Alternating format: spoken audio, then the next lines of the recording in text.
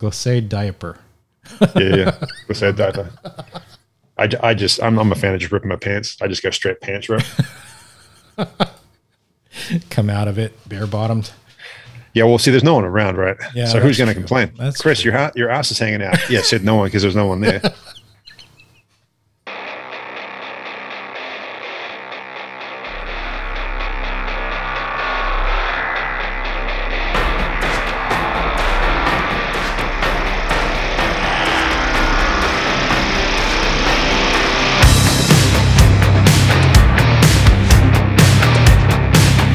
I'm Dennis Mahato, amateur radio call sign AD60M, and this is the Hamden Thoughts Podcast. This is a podcast about amateur radio, prepping, software, and tinkering. Today we are meeting with Chris, ZL4RA, also known as Radio Runner on YouTube. Chris has some pretty intense Summits on the Air videos and frequently crashes various YouTube live streams. Let's get to know more about this New Zealander. Stay tuned.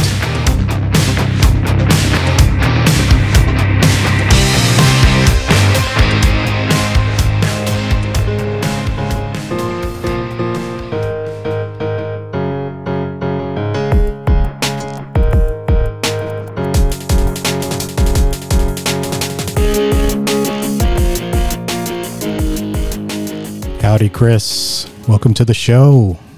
Hey, man. Thank you so much for having me. It's great to be here. What's going on? Oh, nothing much over here. It's the afternoon for me, and I think over there it's just after 11. Is that right? In the morning? Roger that. You've got your time zones on lock. Yes. It's a rare skill to have. But thanks for being on the show. I think you're my third international guest. Now you're on the other hemisphere, or is that right? The southern hemisphere. The southern, that's it. So right now you're all jacketed up. It's nice and cold down there. While over here it's 100 degrees Fahrenheit outside. I'm trying to stay cool. Very unusual. This is a kind of funny time of year because I used to be an avid skier. I would love to ski, but I don't ski so much anymore. I do a lot more winter hiking and bits and pieces. And so now I don't want snow. I don't want snow. Snow makes my life a little bit difficult, depending on where you're going. But by and large, it's a lot harder to get picked up in avalanches if there's no snow. So I'm a big fan of less snow as opposed to more. My wife's the opposite. She wants to go for it. She wants to ski. She wants to go shred. And so she wants the snow. I don't want the snow. It's an interesting home dynamic. Nice. Well, I haven't been in snow enough to hate it yet. Right. Oh, geez, it could be really good and really bad. If ever I could call a YouTuber extreme, ham YouTuber at that, you would come to mind. Your videos are, how could I describe them? There's an aspect to them that just seems like it's so strenuous in what you do. And I've seen you do climbs. You've like legit mountain climbs. You've used ice axes, if I remember right, crampons, all the gear that for like ice climbing even. And you really have some great videos involving harsh conditions and mountaineering. And we were talking before this, you said that this is kind of a byproduct of just what you do. Can you tell us a little bit more about how you got started with all this?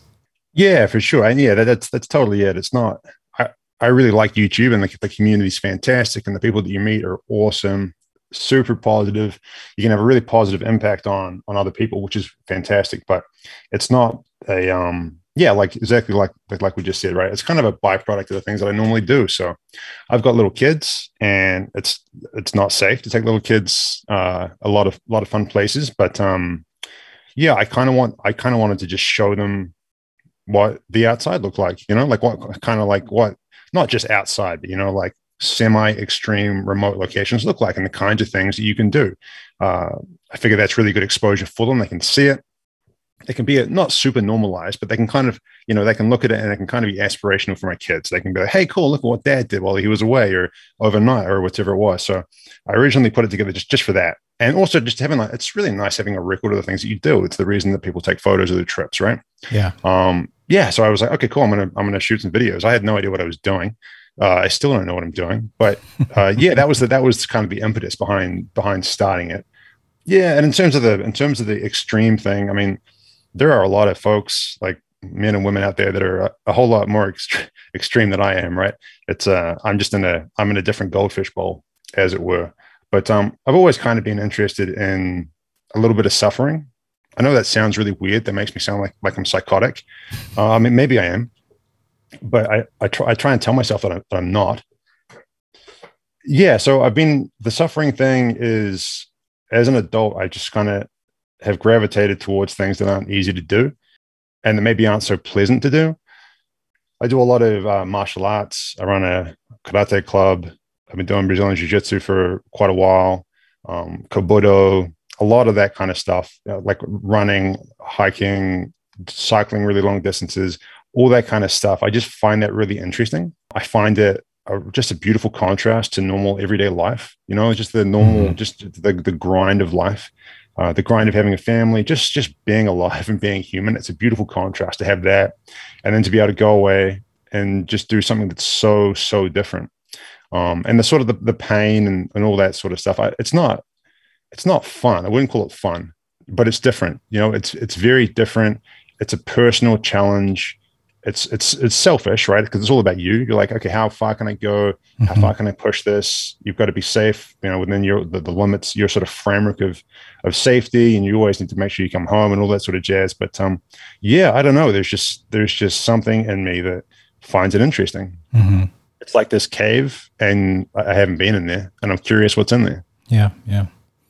As K6ARK Adam says, it doesn't have to be fun to be fun. Yeah, that's right. Yeah. There's the 3 types of fun. And yeah, I'm certainly not in the type 1 fun, which is like normal fun, like what a sane human being would consider fun. That's your type 1. And then, yeah, type 2 is it's fun after you've done it. And then type 3 is it sucked the whole time. And it sucks. I did that a year ago and it still sucks. Like there's very little gratification that came from it. I try not to do that too much because that does strike me as psychotic. But yeah, it's just yeah, I don't know what it is. I've always been into it. But I noticed this commonality with people who train in something, be it martial arts or running. I used to be a long distance runner until I got some injuries that kind of prevent that now. But it kind of frames life in a little bit. You think of, I gotta just get better at this, and I gotta see where I can take it, how far I can take it, see what my personal best can be, and get a great deal of gratification from that. And it's like, it's not even during the whole training period. And even when you do hit your personal best, there's no joy there in terms of like the actual doing of it, but it's that sense and that experience afterwards. And you're like, yes, okay, I pushed myself further than I thought I could go. And here I am. It's pretty awesome. So yeah, absolutely. Very admirable. Yeah, that's totally it, man. That's totally it. And even, I mean, the weird thing about it is that when you do something that you haven't done before, this is for me. Okay. This isn't for everybody else, but just for me, the weird thing about it is that once I've done a thing, like, we did a really big soda day, Summits on the Air day a few weeks ago. And we did a ton of miles. We just ticked over into ultra marathon distance, and we did a ton of vert. And that was really interesting. And I'd never done anything like that before. And it was fun and it was cool. And I was done with it. And I was just like, it wasn't that good, if you know what I mean. It wasn't like amazing, rapturous. Like I wasn't just, oh, Chris, you're amazing. You're the best. It was like, very interesting. Okay, clearly I could have done a bit more. That was the mental process. And I think that's really common as well to people that get out and get amongst it and try and do big things, is that just the lack of satisfaction in anything. Yeah. Which is really bad as well. Like there are 2 sides to that coin. Yeah, it could be very bad quickly with that on that side. Yeah. That's it. So you're always trying to temper that in a reasonable way. But I think that's kind of the underlying. Certainly for people that like to move their bodies long distance, that's certainly it's in there somewhere. Yeah.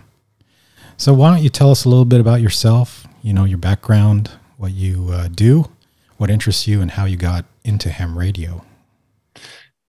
Sure. So I'm a software engineer and have been for a long time. I like that. So I Software solve engineered.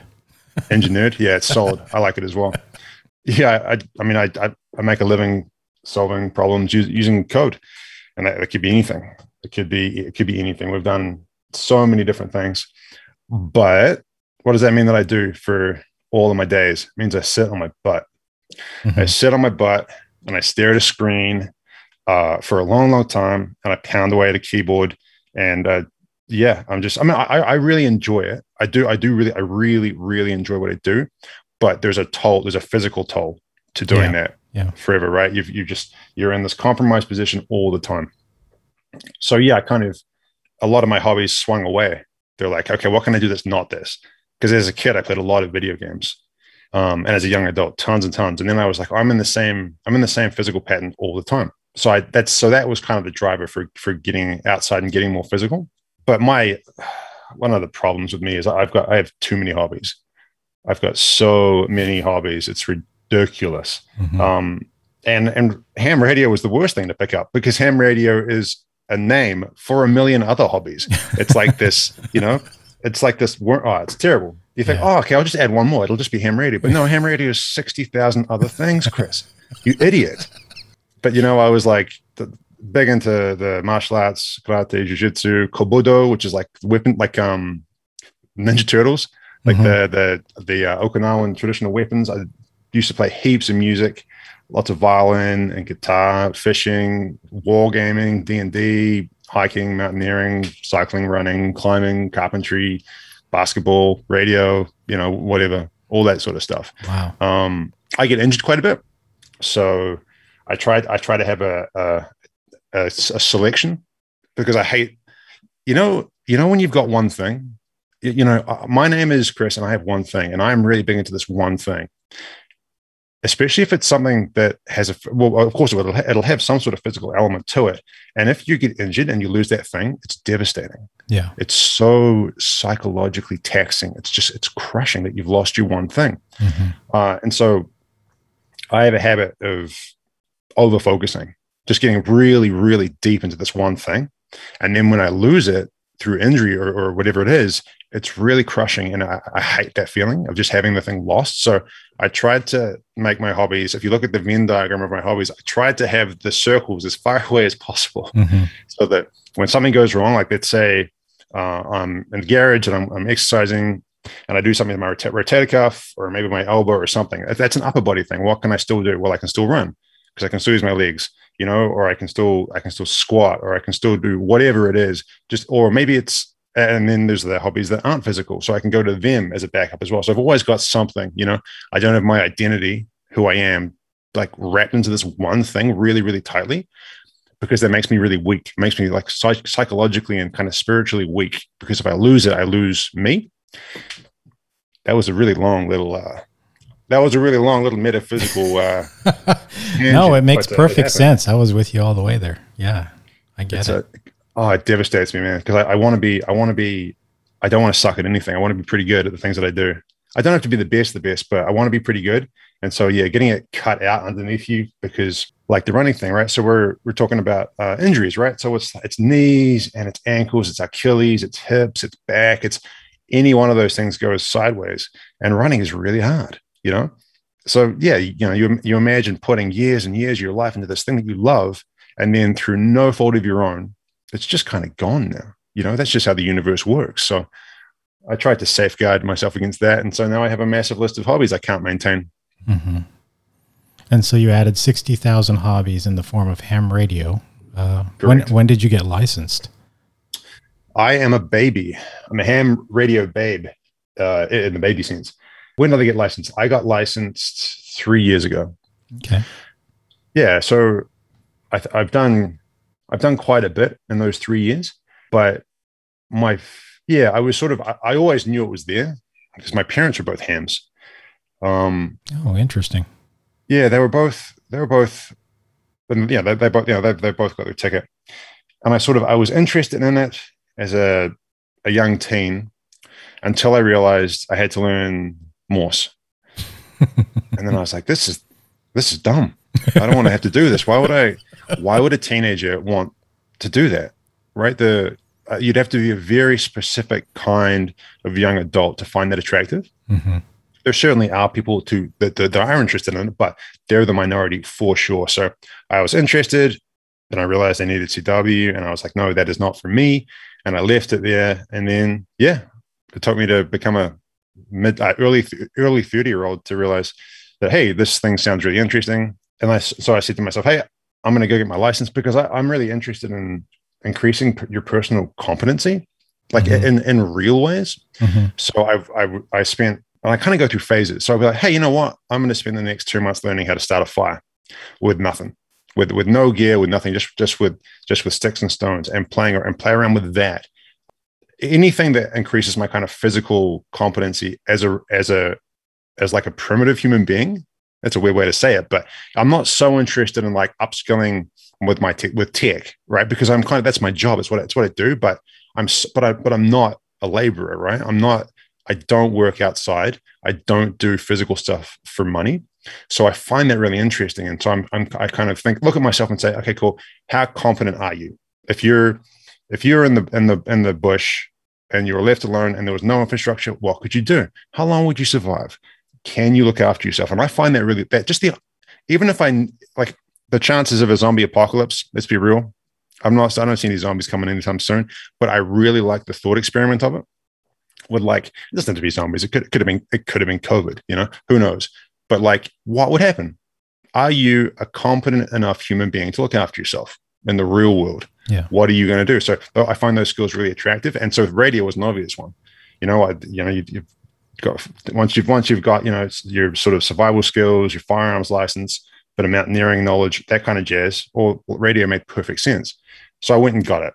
I didn't know what I was going to do with it. I knew it was going to make my dad happy. So I was like, okay, cool. Worst case, I have my ticket and I play around. I sort of noodle around for a while and my dad will be happy. I was like, cool, that's good enough for me. So I went and did it. And then I got it. And then, yeah, it was like a aha moment. I was like, oh no. Oh, wow, this is really interesting. And there's so much here. And I can pick the things that I want to do. And I can leave the stuff that I'm not interested in for never, or maybe I'll want to do it in 20 years. Cause it's it's definitely a life sentence, this thing, like you can do stuff forever. Yes. Forever. So yeah, that's how I started. There's just so much to do. There's so much to do. I do a lot of Morse code, a lot of CW now. That is driven by the lack of power and the portable operating. If I wasn't doing that, I don't think I would have. I definitely wouldn't. I wouldn't have learned CW. I operate around 20 words a minute, which is pretty standard. Is there still a CW requirement for getting your license in New Zealand? No, there's not. No? Okay. So it just turned you away in the early years, but then they dropped it. Yeah. And exactly. And they'd actually dropped it for a long time. Mm-hmm. Before I decided to pick it back up again. But it was sort of I had no reason to revisit and check. Oh, hey, is that still a thing? I was just like, oh, I remember that. I tried it and I had to do a funny diddy-dada thing. So I was like, no, thank you. Mm-hmm. But I never saw a reason to go back. It seems to be the path a lot are taking, where the requirement got dropped and then they realized, hey, I really want to learn that. So it's pretty cool. Yeah, for sure. It's a contentious issue, right? Yeah. Because there are people that feel very strongly on both sides. Yeah. I don't think ham radio is dying at all. I haven't talked that. All the Almas that I have talked to, they've been doing this for a long, long time, tell me that ham radio has been dying forever. It's been dying forever, all the time, constantly dying. And yet, we're getting more operators and we're doing more things, and there are sweet new things afoot. People are making new stuff all the time. There are these rad digital modes. Things are happening. Like YouTube's going crazy. I think it's, you can pretty much categorically put that one to rest. It's not dying. So yeah, I don't think it really hurt the hobby taking that away. I think it was far more inclusive. Can you be too inclusive? Well, yeah, probably. But no, like I said, you could, I'm sure some of the folks in ZL3, yeah, if you ask them, they might have a different opinion, but I certainly wouldn't I wouldn't have a YouTube channel. I wouldn't be here. I wouldn't be on the radio if there was a Morse code requirement. That is for sure. Maybe that would be for the better. Sorry, Jeff and Mark, but you know, just is what it is. And then you turn out to be good at CW. Yeah, wow, man, that's a really interesting one. I don't, because my perspective with CW is I don't want, everyone's different. Everyone's different, right? So, and I'm not saying I'm better at it than anybody else or worse at it or whatever. I'm just a point of reference, but didn't find it that hard. Mm-hmm. And honestly, that's probably just luck, right? I mean, I had a really strong musical background, and probably more importantly, I really wanted to learn it. Mm-hmm. I really wanted to learn it because it was so applicable to me, like right here and now. Because I was doing portable work, QRP. I love QRP, and I barely operate at home at all, right? So I needed it. I'm in the middle of nowhere, and I wanted to make contacts. Well, I've had my license. All that I know is solar minimum.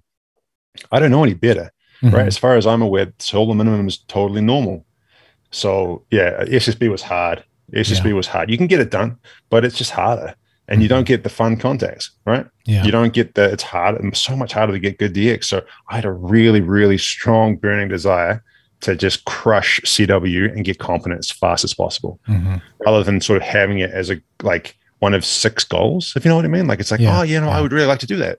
I would, well, for me, it wasn't, I'd really like to do that. For me, it was, I need to do this if I want to keep doing the portable QRP thing, which I loved to do. So I had to do it.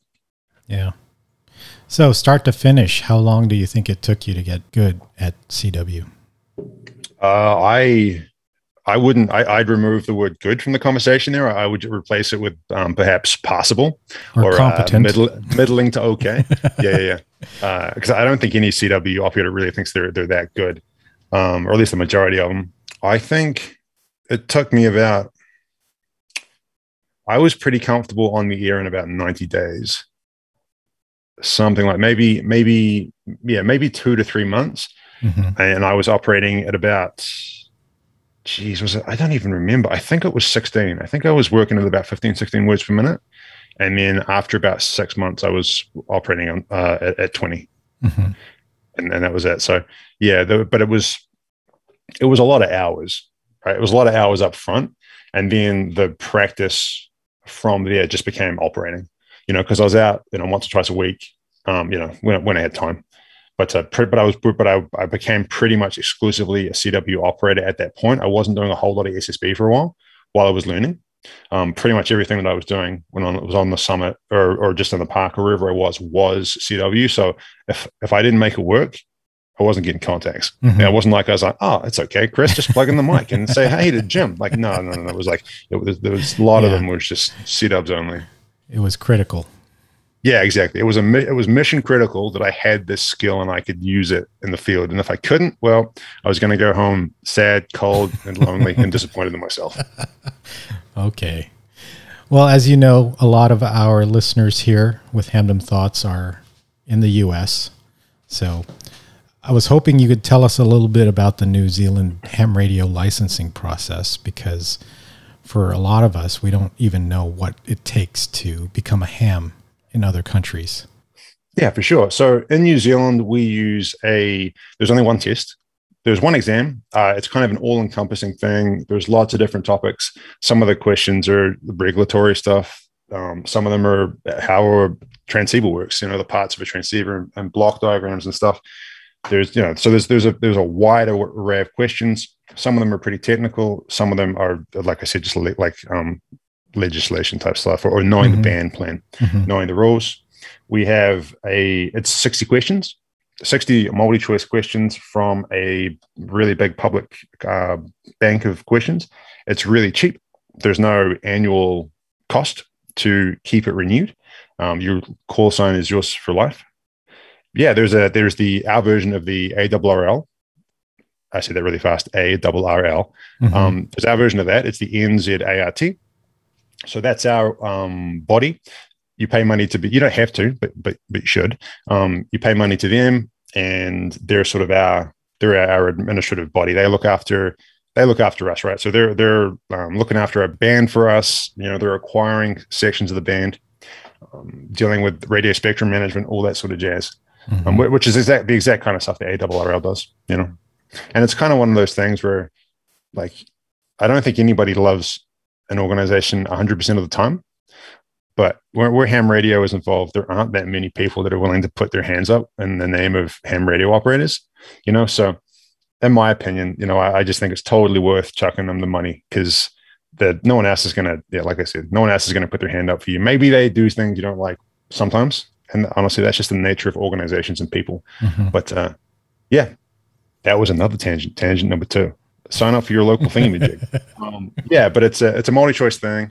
Takes in I don't remember how long it took me. It didn't take me super long, but it's pretty involved. There's a bunch of manuals that you read that they provide, which has all the course material in it. Yeah, and you get it done. It's you say it's one test and 60 questions from a big pool. So there's one license level. Correct. So once you've got it, you are a fully licensed amateur. That is cool. The only thing you have to do subsequent to that is you've got to collect a bunch of contacts on VHF. I think it's 50. And then once you've done that and a certain amount of time has passed, it's either 3 months or 6 months, then you get full band privileges. But there's no separation for this kind of, you know, there's no the generals get this and the techs get that. No, it's just you get access to everything. Yeah, and so it's very simple. Is it pretty similar in terms of the band plan to like the US and other countries? It is quite similar. There are some differences. I'm not an expert in the US band plan, but I know that people have problems in the US. I think if they're a general, they can't drop down low enough on 7 megs. There's like they don't have access to the bottom of it around sort of the 7.09, which is a really common SSB calling frequency for portable. I don't think they have access to that, whereas we can go right down to the bottom of that. So yeah, it's not perfect. The overlaps aren't great, but I think if you're an extra, you can get down there. Is that right? Yeah. Yeah, right. So guys, get your extra. Get your extra ticket. Yeah, generals are pretty limited on 40 as well as 20. I think on 40 they can only, I'm looking at my band plan right now because I don't even have this memorized, but 7.175 is the lower end of 40 for phone. Yeah, right. And then they have a portion for CW and data. And then on 20, it's looks like it's 14.225 is the lowest they can go on 20. Really? Yeah. Wow. Okay. So they're really limited. So yeah, right. Getting your extra, I mean, that was my motivation. It took me all of like 1 month between getting my general and extra because I knew that I wanted to. I would always hear the activity in those areas that I couldn't go. So, and the DX. Yeah. I'm sure there's tons of that's where the DX is, right? So I said, I got to get my extra so I can even talk to these folks. Mm-hmm. Yeah, for sure. And I think like you kind of go into, at least I do, I kind of go into study mode. Yeah. You know, so I'm like, oh, I've learned all the stuff.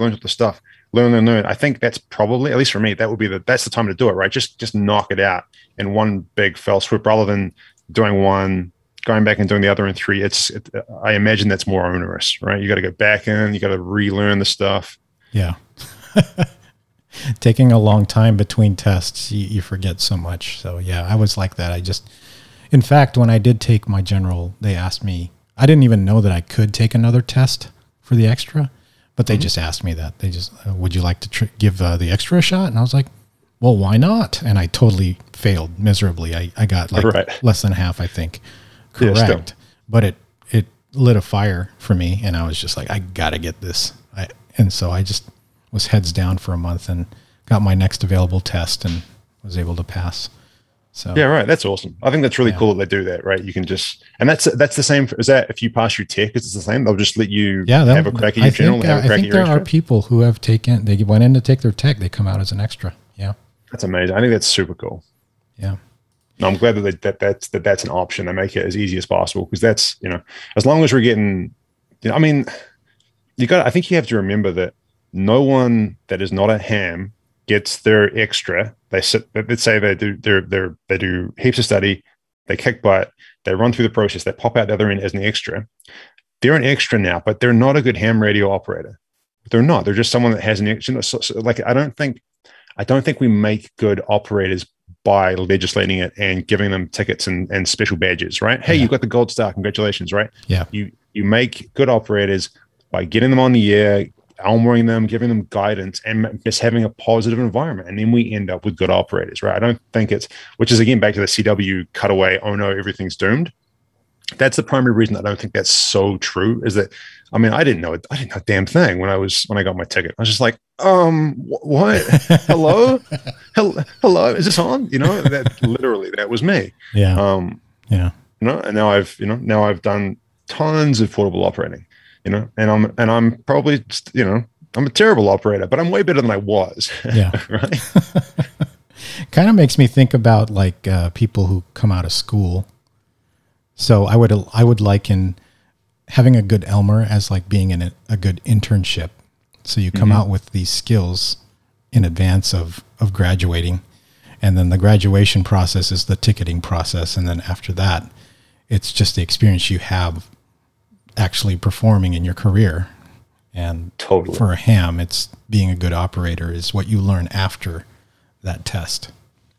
Yeah, 100%, 100%. And nobody gets their ticket and they suddenly know which antennas you will use a 9-to-1 transform with. Yeah. What are you going to use a 49-to-1 with? When are you going to use a 64-to-1 with? You've got no. What are you going to use a 1-to-1? No one knows, and because they have no practical experience building those antennas. Yeah. So yeah, and it's like when you get your first job, you learn more in the first 6 months than you did in your all your tertiary education, because you're actually doing the thing. Yeah. You're getting it done. You're learning actual practical skills that matter in your field of choice. Same thing. Yeah. So you have a YouTube channel called Radio Runner, and that's how I pretty much saw you online, always jumping into the live chats. It's like, who's this Radio Runner guy with the snarky comments? And and then you would be on the streams as well. And I would see you joining in the clubhouse and in Coffee and Ham Radios, was it? Or I think you joined that. I've made a menace of myself in many things. Yes.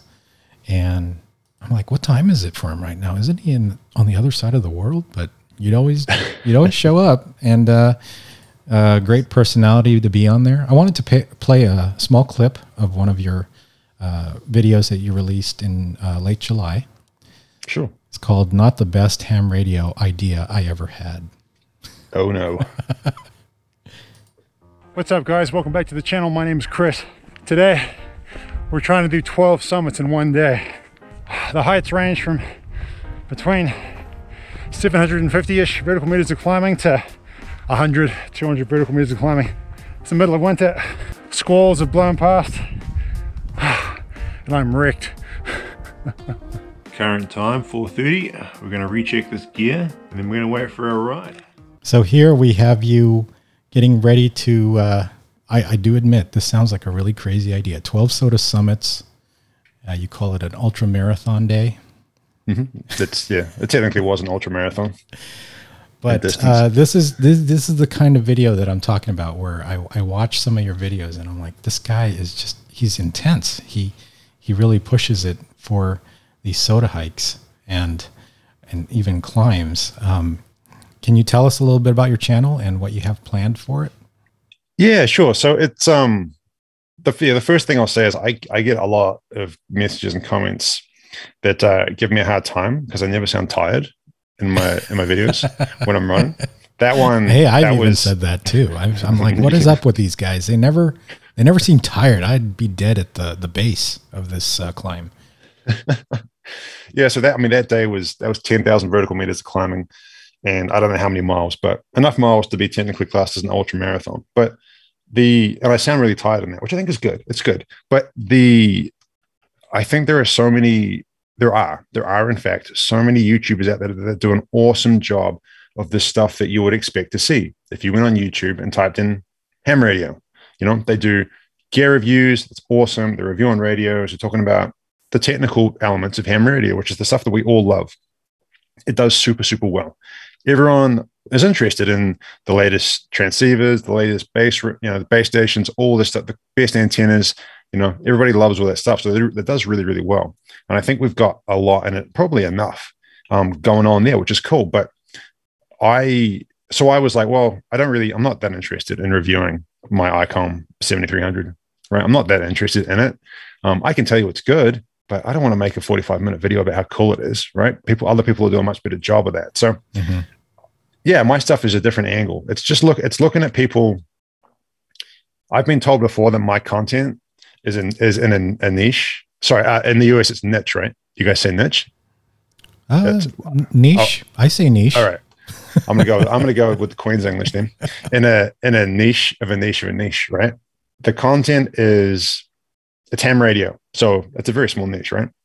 Then it's someone's on the air, all portable operating, which again is a small subsection of ham radio. And then it's in the niche of insane, right? It's like, it's not just portable operating. It's like crazy vert in the backcountry in the middle of nowhere, right?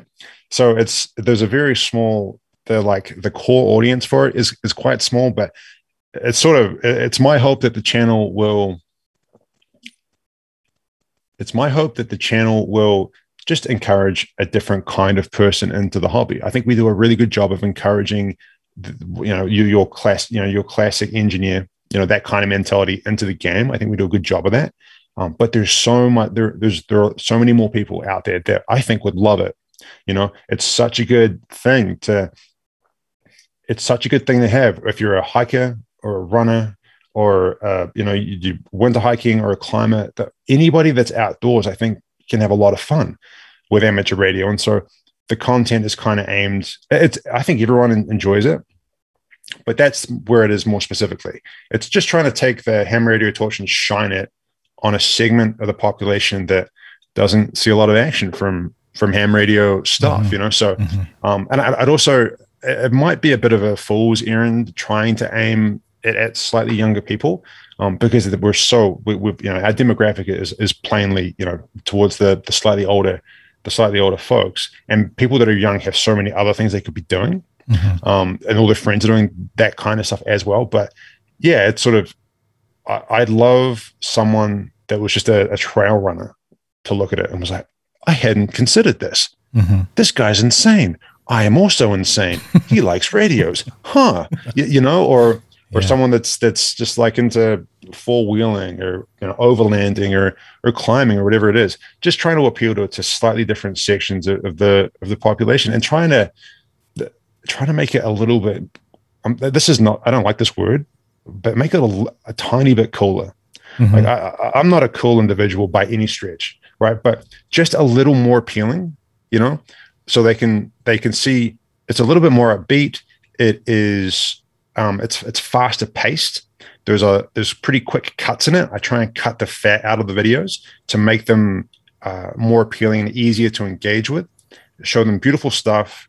Be a little bit not abrasive, but a little bit funny and a little bit quirky, and have conversations and just try and make it a little more appealing to the general population. Because I feel like that's the way. I feel like that's a positive thing. That's a positive thing that I can do for my community, and a positive thing that I can do for the hobby. So that's the kind of that's the overarching YouTube thing.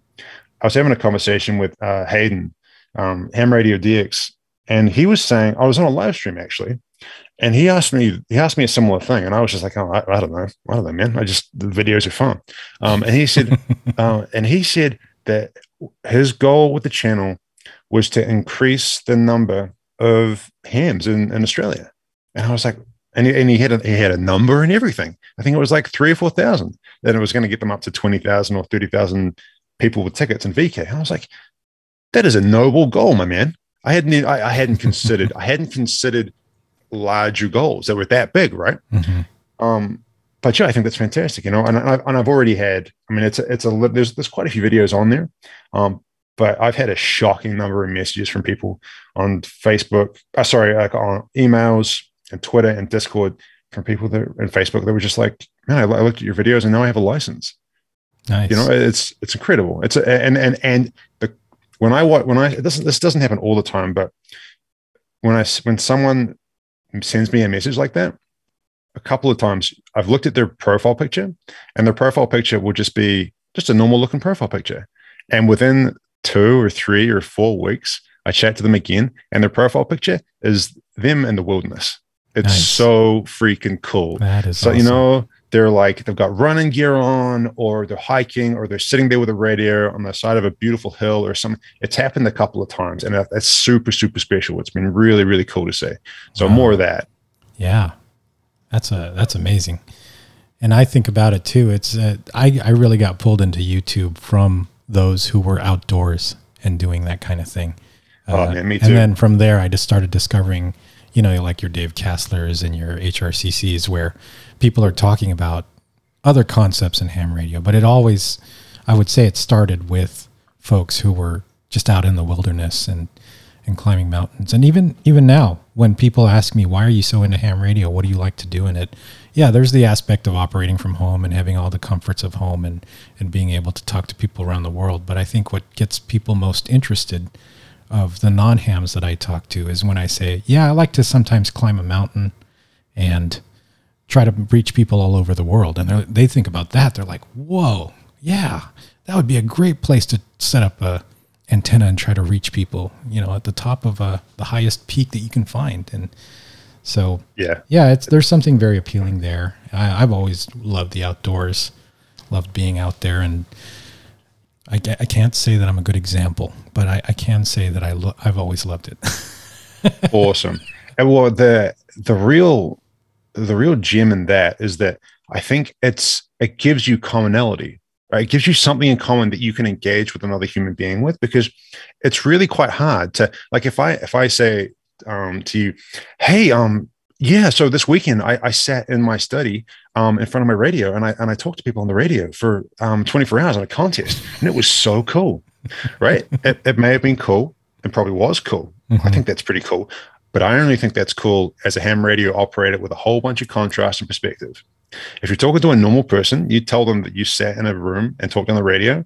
It's not that appealing, right? Without any knowledge of the hobby, it's not that appealing. But if you can key in to the conversation some kind of common ground, like being outside doing a thing, it makes your the delivery of your sort of sales pitch about ham radio so much more appealing, and they can engage with it. Just like you said, they say, wow, I understand mountains. I know that's cool. Mm-hmm. I know running is cool. I know hiking is cool. Walking is cool. And so you marry them together, and ham radio kind of brushes off some of the coolness factor of these more socially acceptable things. Yeah. And I think that's the way we get it in. I think that's how we sneak it in, and ham radio goes, great guns, and we go to the moon. Yeah. Yeah. So can you think of any like highlights or special stories in climbs recently or trail runs recently where you've brought your radio along? Any stories you want to share in some of your adventures down there? Because of the kind of stuff that I do normally, because it's really remote, there's no one else there.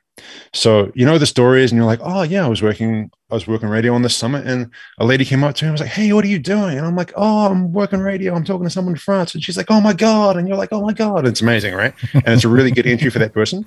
For me, there's freaking nobody home. I never see anyone ever. I see videos of people operating mobile, mm-hmm. and portable, and there are people there, and it just blows my mind that there could be another human being up on that summit in the middle of nowhere, because we don't have the population density, and B, it's so remote. There's no infrastructure. Mm-hmm. If you want to get up big hills, you're busted. You're humping it in for miles and miles and miles to get to the base of the mountain, and then you're working your way up. There's just no access. So I would love to have that. I would love to be able to do stuff where it's like, oh, hey, yeah, and just share it with the pedestrians that are walking around, that kind of stuff, like Peter, VK3YE style, who he's just at the beach rocking out with his radio and people see him doing stuff. Yeah, my strongest memories are just it's the points of peak suffering. So when I'm freezing to death, or my knee or knees or body part is giving me grief, those are my strongest memories. And the contacts, just the really just like when you're working at home, and you're like, oh my goodness, I worked South Africa on 80 meters, SSB, solar minimum. That it's the same. So the peak moments, you remember those awesome contacts. I remember my first CW contact, which was ridiculous. It was everything you would imagine a first CW contact to be. I'd never made a real one. So I tried to do it on a soda summit. It was raining. It was a miserable day. I tried to get a contact on this radio 4 or 5 times in a park the week earlier, and I hadn't made a single contact. It was a Yaesu 817. I thought it was broken, but I was like, hey, you know what? I'm going to try anyway. And I went up to the top of a little hill, and yeah, turns out the radio was not broken. I got a massive pile up. I was like, oh my goodness, do I just leave the radio here and run away? Will they know if I do that? Where's the biggest rock so I can smash this radio and pretend I was never here? And yeah, I just sat there. It was a ZL pile up, and they just got slower and slower and slower and slower until a station came back to me that I could copy. I was just flustered. I was really flustered. And the station that came back to me was ZL1 Tango Mike. And if you know Morse code, you know that's a simple call. If you don't, T is da and M is da da. Super simple. And he came back to me at like 10 words per minute. I was like, wait, that was a T. And that was an M. And it was, and I banged that out, got that done. And then I shut down the radio because I was terrified. It's like, no, we're done. We've crushed it. We've achieved our goal. I'm so sorry, everybody. But I'm sweating buckets up here. And it's also raining. My very first soda, I actually, without thinking, I just called out CQ soda on CW. And awesome. And then I realized, what in the world am I doing right now? If I get a pile up right now, I would not know what to do. And it was bad, so I stopped. Luckily, nobody came back to me. Then I went over to SSB land and called out there and was able to activate that way. But yeah, kind of caught myself in I could have been in that situation very easily. Luckily, man, no one heard me. And I'm like, oh, I don't know what it is. Like, why are we so scared of that? It's the same. It's like when you're on the repeater for the first time and you're like, what am I doing? What if they think I'm stupid? What if they think I'm an idiot? I can't push the PTT on this little bow thing. They'll think I'm a moron. And it's the same with everything. Yeah. You know, it's like then you go to SSB and you're like, I'm on HF. Oh my goodness, people that are everywhere can hear me, not just in my town. Oh no. And then you go on CW. Oh no, people can hear this and it's going to be so bad. And I suck. And Chris, what's it? Like, we do that everything, every new thing, at least for me. I'm like, you're the worst at this that ever there has been. Yeah. What are you doing? You're so bad at everything, Chris. Oh boy. Yeah. Well, I mean, the mic shyness for me when I first got my ticket in 99, I listened to the repeaters for, I'd say, the good part of the year. I got it in January, and I'd say for most of the year, I just listened to the conversations. And then finally, I got the courage to just break in. And they were having some comments about some radio that I was interested in. And I just comment. And they're, go ahead, comment. And I was like, oh my gosh, I'm on. Oh no, what have I done? Run. Yeah. Oh, it's weird, man. I don't know what I think, just thinking off the top of my head, I feel like it's, I don't know, to me, at least, the people that I was hearing, they sounded like they kind of knew what they were doing. And I knew that I didn't, you know, it wasn't like it was full of like kids would come on and they were clearly just idiots. And kind of like what I imagine CB being, where it's like, it's kind of more of a free for all. Like, it's very structured on repeaters. You know, amateur radio comms is very structured. People seem to know what they're talking about for the most part. And so it becomes this kind of like, it is kind of intimidating because it's not just free form conversation like we're having right now, where we can have it. We're just talking about stuff. It's kind of like there's a process to it. They seem like they know what they're doing. And if I mess it up, I don't want to ruin their thing. You know, I don't want to spoil their fun or mess it up in some way. But yeah, it seems a pervasive element in ham radio for sure. Yeah. And it is exhilarating once you get over that hump. Yeah, it's great. You feel empowered. You're like, hey, I got my ticket and I can use it. It's so nice. I don't just have it and I'm too scared to use it. But I think if you have those issues, geez, it's super. I mean, I'm an introvert anyway. I'm not a big fan of people. People are weird. But I think everyone goes through it, you know, unless you're like, unless you're a super extroverted person, which I don't know if maybe they would dig ham radio. I don't know. But I think if you have those issues, it's totally normal. It's totally normal. Just close your eyes, push the PTT, say something dumb, and you've done it. Yeah. You've done it. You keyed that repeater up and you did a good job. Yeah. Even checking into a net for the first time, it's nerve-wracking. I know that I had a hard time with that. I knew the structure down pat because I had listened to so many nets, and still just jumping in as a guest to check in for the first time. So hard. Yeah, I struggled with just with groups, operating in a group on the repeater. So it's like, it'll be ZL1 ABC, ZL3 BBB, ZL4 blah, blah, blah, and then their call, and then they'll pass it on. I was like, oh no, what order does it go in? And my call has to go last. That's right. What was that guy's call? Oh, geez. And I'm like sitting there, like writing them down. Like, who's in this? Who's in this group? I never broke in, but I was like, geez, who's in this group again? For them, they've been talking to these people for years, right? So they just know. Yeah. But for me, there's like, there are 5 calls in this group. How do they know who's going next? This is witchcraft. This could never work. What are they doing? It makes no sense. I found that really hard. I still do. Yeah. Don't get involved. Something I had a hard time with too is phonetics. Oh, really? Phonetics actually took me a long time when people are saying, I'm a, Alpha Charlie, whatever. And I'd have to translate it back in my head to what the call sign was. And I'd have to visualize who was talking. It took me a little while to come back from, when people were using full phonetics for their calls. Yeah, gotcha. That's interesting. Yeah, everyone has different challenges for sure, but yeah, I didn't struggle that much with that, but I wasn't doing any VHF at the same time. All I was doing was HF. So that's all I was doing. It's very rare that you just, especially QRP, you're never going to just check out ZL4RA, blah, blah, blah. No, it's always going to be in phonetics. So again, it's that kind of sink or swim mentality, because if you didn't have it, you're in trouble because no one uses. My favorite is when I would forget my own call sign phonetics in mid talk. Oh, really? Yeah, geez, I haven't had that. It'd be like Alpha Delta 6 Delta Banana Mancy. Yeah. Mike, that's right. Oh man, I've definitely I'm sure I've missaid my call, mostly on VHF for whatever reason. But yeah, geez, again, we're human beings.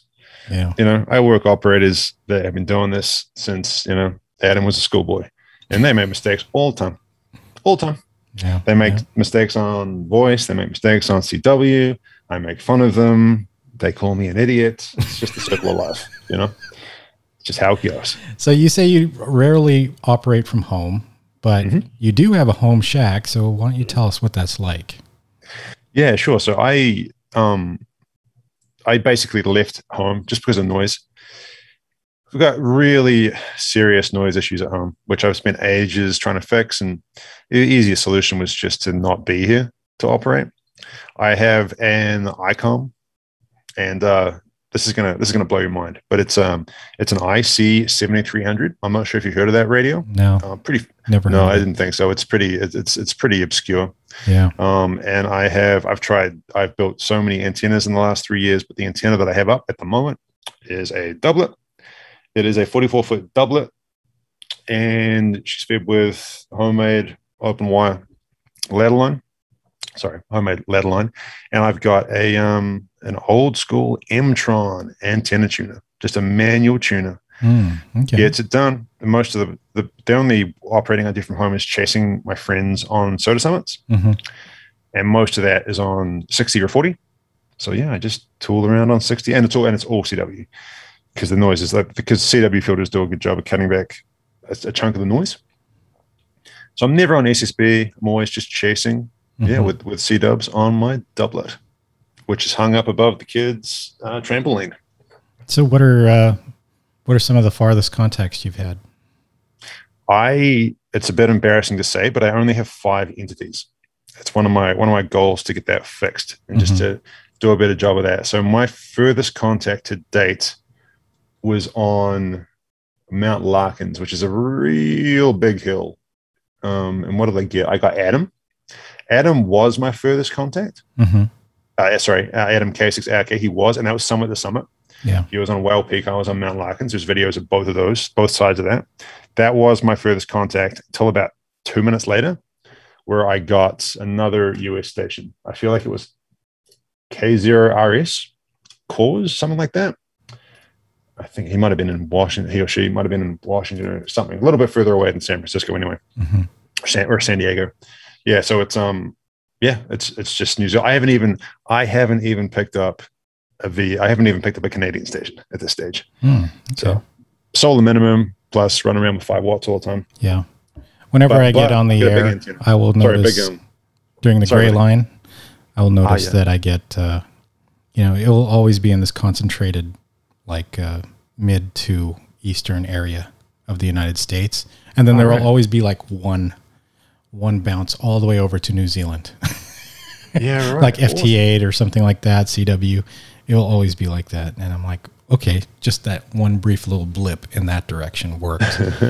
But I never get Asia. I never get like, the European countries or anything like that. It's always mostly Canada, Alaska, and Eastern Seaboard. And then once or twice, New Zealand.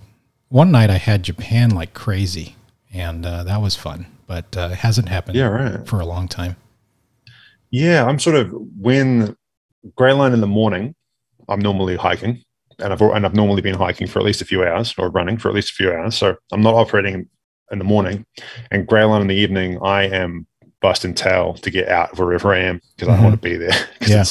New Zealand, like I'm at, not a massive altitude. Like there are a few bigger hills, but just the weather in this tiny island is really fickle.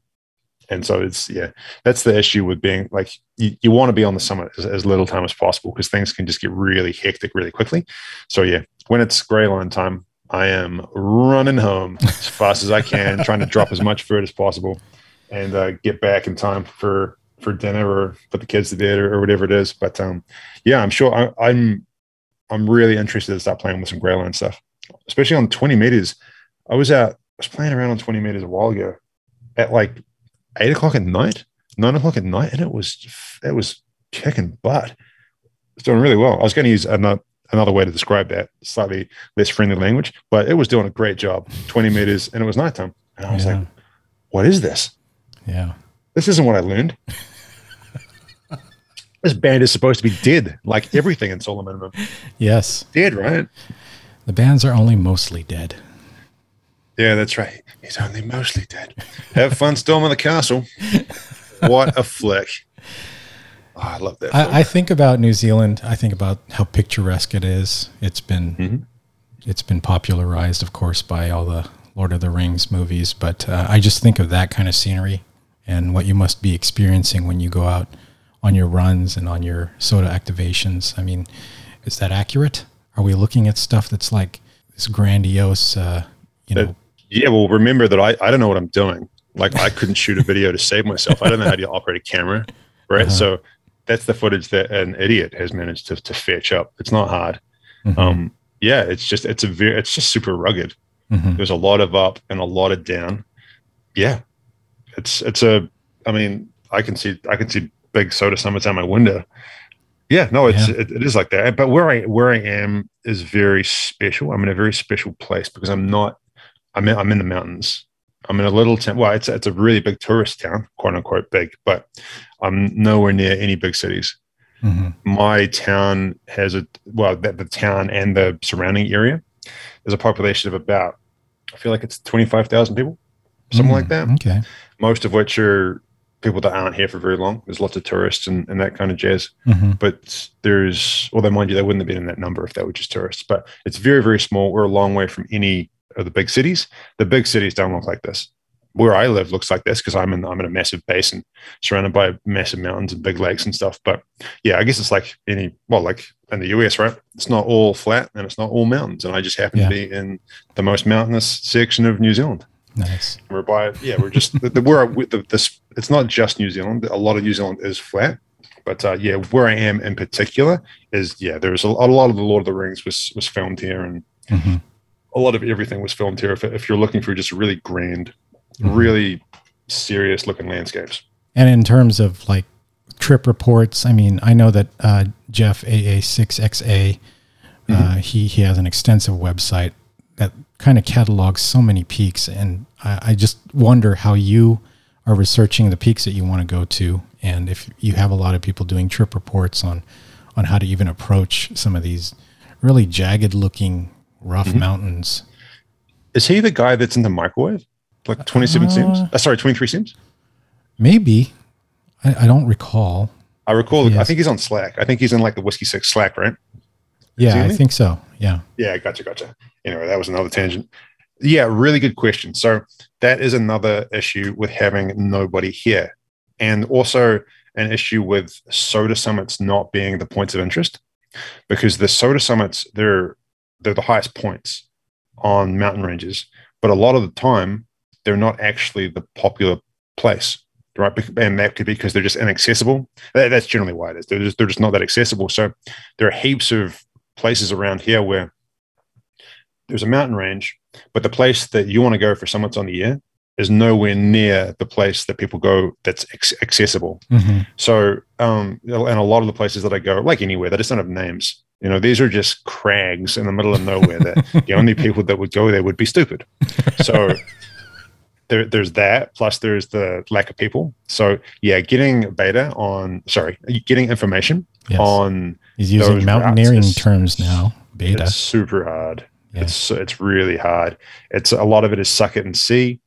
It's like getting snow information. Like I look out the window and I have it's very, for more popular routes, AKA two people did it in the last 12 months, like really popular stuff. It's you kind of have some idea, but a lot of it just comes down to just looking at topo maps, figuring out it's hard. All right. So looking at topo maps, trying to figure out your best point of entry, how you're going to get in there, what the terrain looks like on Google Maps, then figuring out if there is public access to it, because a lot of the times there's not. So you got to figure out who owns that parcel of land. And you're like, oh, goody, yay, who's this? And then you got to sweet talk the owner. You got to figure something out, figure it out with your family so you can get time off to go do the thing. And yeah, it's certainly not. There's no guidebook to the majority of the things that I've done in the South Island. So if you're attempting something that looks challenging to you, I mean, you're it sounds like you're kind of eyeballing it, and then you plan your gear accordingly. Is there ever times where you reach something and you're like, man, I should have brought some mountaineering equipment here. This is impossible without some, ways to actually climb with ropes or something, Yeah, for sure. So it's a bit of it's an interesting question. So I am pretty risk averse, just naturally. I'm a risk averse person. I always try. There's an old adage for people that like screwing around in the hills, and it's the best way to not need a piece of gear is to have it. Yeah. Right. So if you've got it, you're not going to need it. So I tend to have. I try and pack as lightly as I can, but I have some parameters from which I will not bend, right? So even though I say wait where I can in a lot of things, but I've always got more stuff than I need. And that just generally puts me in good stead, for the sacrifice of a couple of kilos or what is that, 3 or 4 pounds, or just having some gear. And it's sort of, because I'm out on my own a lot, I don't have a partner, so I can't rope up.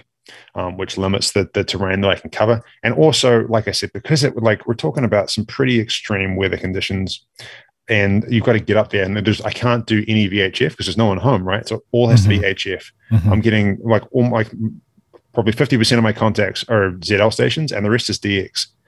So you've got to get up there. You've got to get a mast up somehow.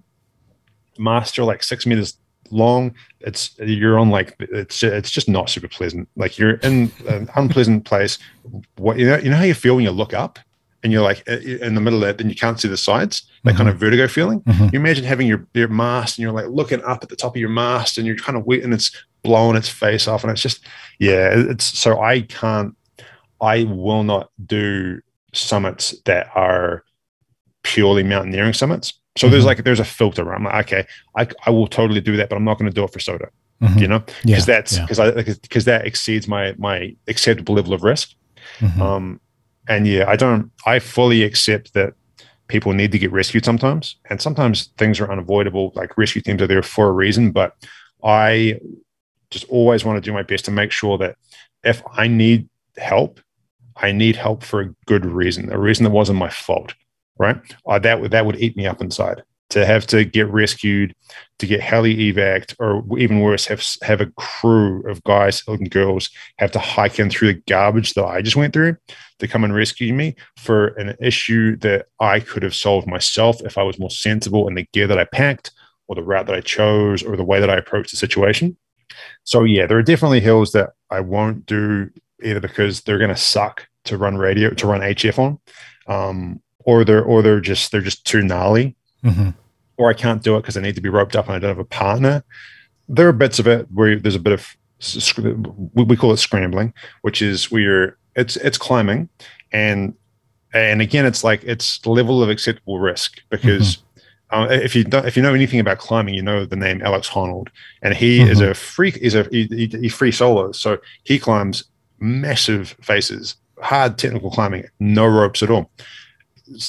Like you might call that scrambling as well. That's the totally insane level of acceptable risk. That's but super scrambling. there's a point at which you decide, hey, okay, I am no longer happy to continue up this route without protection, without rope, right? And before you hit that level, and it's personal, it's different for everybody. You're scrambling, you're climbing, but you've got no rope on. My sort of acceptable level of risk for that is reasonably low, but it's definitely higher than other people's. Not everybody, but there is certainly, it's a spectrum. It's the spectrum of life. Some people will see stuff and they'll think there is no way I'm going anywhere near that face without some kind of rope or some kind of protection. And there are people that look at it and think that's totally fine. I'm totally comfortable. I'm going to zip up it. Yeah. So, and that's the kind of stuff that I do because I don't have a partner, so I'm not roped up. Yeah. And it's sort of, it ends up being sort of just winter mountaineering with like scrambly sort of climbing. And there's glissading and there's crampons and there's occasionally there's a bit of ice action going on there. But if it's a route that I'm not sure about, I know I've got some criteria for when I'll turn around. Now, the issue is because you've got to do big miles to get into these things, a lot of the time you're starting at nighttime, very early in the morning, and you can't see anything. Yeah. So you can't get a good read. So sometimes you got to be careful about like when the sun comes up, am I going to have a vantage point that allows me to decide whether it's safe to continue? And that because I've gone up into summits that I have no idea where the snow line is because I can't see anything because I'm in really dense cloud or visibility is bad or all those kinds of things. But that's the kind of stuff that and at the same time, I'm a baby mountaineer. There are people out there that kick butt, that climb serious peaks all the time. And that's their jam. And that's not me. I'm doing baby. I call it baby mountaineering.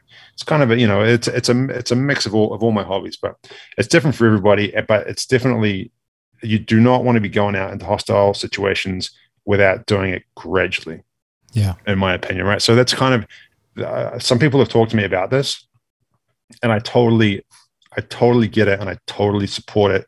It's that I don't want people to look at my videos or Tim's videos or Adam's videos and think, oh man, like this is rad. I'm going to go and I'm going to climb this thing in the middle of winter, and it's going to be sweet. Look at these guys are so great. Look how great it is. This lady's awesome, right? I need to be careful that they see that I've done hundreds of summits, right? They may not have been soda summits, but I've done hundreds of peaks in all kinds of situations, all kinds of weather. I've done a ton of them, hundreds of them. And that kind of gives me the ability to slowly and incrementally increase the difficulty of the things that I do. I would absolutely not recommend that anybody decide, hey, you know what? Let's go run an ultra marathon and do 10,000 vertical meters in a storm. That sounds fun. No, we didn't just do that out of nowhere. There was a whole bunch of planning. There was a whole bunch of stuff. There was a reasonably experienced idiot that was doing it. And that's the same for all the things, right? So you just kind of have to temper that a little bit. It's really interesting. I think it's really cool, but you don't want to just jump in because the mountains, they do not care if you live or if you die. They don't care. They don't care. You have no right to be there. You have no right to survive. People die all the time. Mm-hmm. So it's a very sobering thought, but they really don't care, right? They don't care if you slip. That they just don't care. So it's all on you to be as prepared as you possibly can. And the end result of that is you have an awesome time in the hills, and you live a good, happy life, and you live a good, long life, hopefully. Yeah. Along those lines, I mean, what do you have for emergency comms? Like if you're in trouble in the mountains, do you have a satellite communicator of any kind? Do you rely on, I don't know, VHF, cellular, what? Yeah, for sure. So that's a really good question. New Zealanders, Kiwis, have a reputation for being pretty careless. And maybe careless isn't the right word, but it's kind of the nonchalance. We've got an expression which is "she'll be right."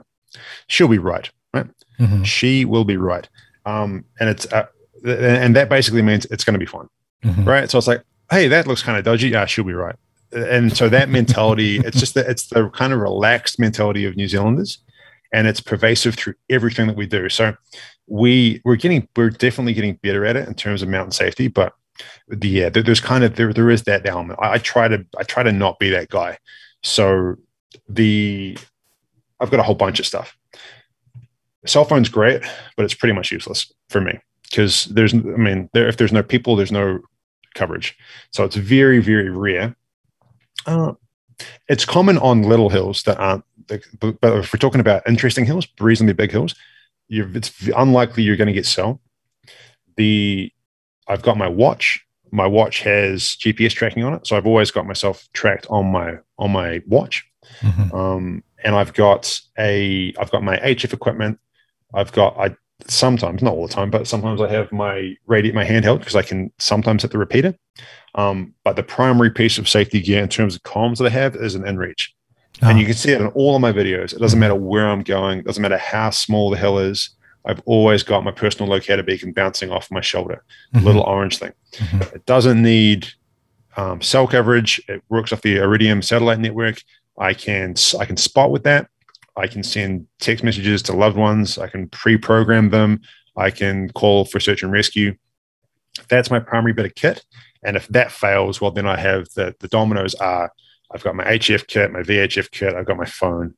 Mm-hmm.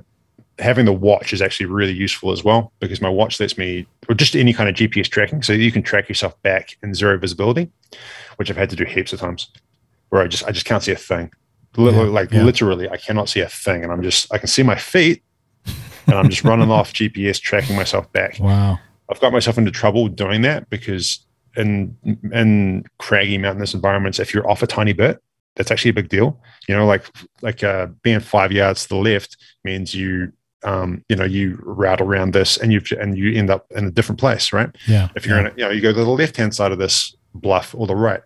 But yeah, I've used that a lot, and in that ultra marathon video, it was just such the evening was horrible. It was such a bad, when the sun went down, Mm-hmm. it just got really bad, and I couldn't see anything at all. It was howling wind and just really heavy rain. And a lot of that was just me on GPS, just swearing. A lot of the footage is just like me just yelling and getting angry and saying I'm on peak number 3, but I've actually been at it for 18 hours. I'm on peak 9 or 10 or I've got no idea what's going on. Wow. Can't see anything. Just getting wound up. Fortunately, that was at the end. But mountain safety, super, super, super important. Yeah, I got to learn how to use an InReach to spot. I heard there's a way to do it, but I haven't quite fully researched how to do that. Yeah, just jump on the reflector, the SOTA reflector, and do a Google search for it. And there's a couple of guys that run little gateways that will spot for you. Yeah. Really easy to do. Well, this has been a super fascinating talk, but more than an hour has passed here. So I just wanted to see if there's anything else you wanted to say or plug or give advice about before we close out.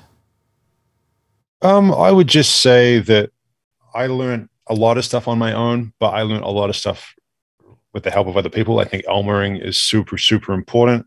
I wouldn't be doing the things that I'm doing right now without help, for sure. And there's a lot of guys that help me. I've got one Elmer locally, who helped me a whole lot at the start. Z04 JW, he was fantastic, but I've got heaps of other Elmers like Jeff and Mark and Rolly, they've just helped me heaps. And the cool thing about that is they're not where I am.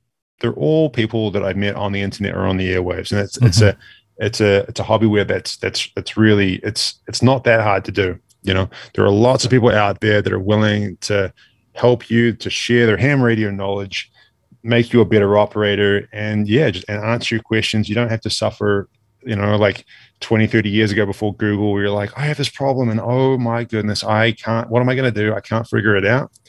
We live in this amazingly connected world where we can just ask people. We can go and find people that have tons of experience, and we can ask them. And 9 times out of 10, they're going to be so happy you asked, and they're going to be able to express all this information that they have locked up in their brains. And you'll learn really fast. So get involved, talk to people, find people that have done the things that you've done before. And man, it's such a good hobby. What an amazing, amazing hobby. I'd encourage people to get outside, enjoy the beauty of an S0 noise floor, because it is magnificent. It's a beautiful thing. You can work so many more stations if you can hear everything. Yeah. And just because someone on the internet says something doesn't work doesn't necessarily mean it won't work. So experiment, have fun, be better operators, and just be nice to each other. Yeah. That moment when you turn on your radio and you think you broke it because there's an S0 noise floor, right? Yeah, that's it. You've broken something else, Chris. Well done, buddy. What have you broken this time? Oh, everything. Cool. Did you bring an antenna? No. Just normal stuff. Turns out it works anyway, and it's actually a great thing. Well, Chris, thank you so much for being on the show. Fascinating. I look forward to talking with you more, also on live chats and seeing you on the streams. Stay safe, man. It's very inspiring what you do. Thank you, Matt. I appreciate it. Yeah. So I'll say 7-3 for now. I'll catch you later. 7-3, my friend. Take care. Have a great day.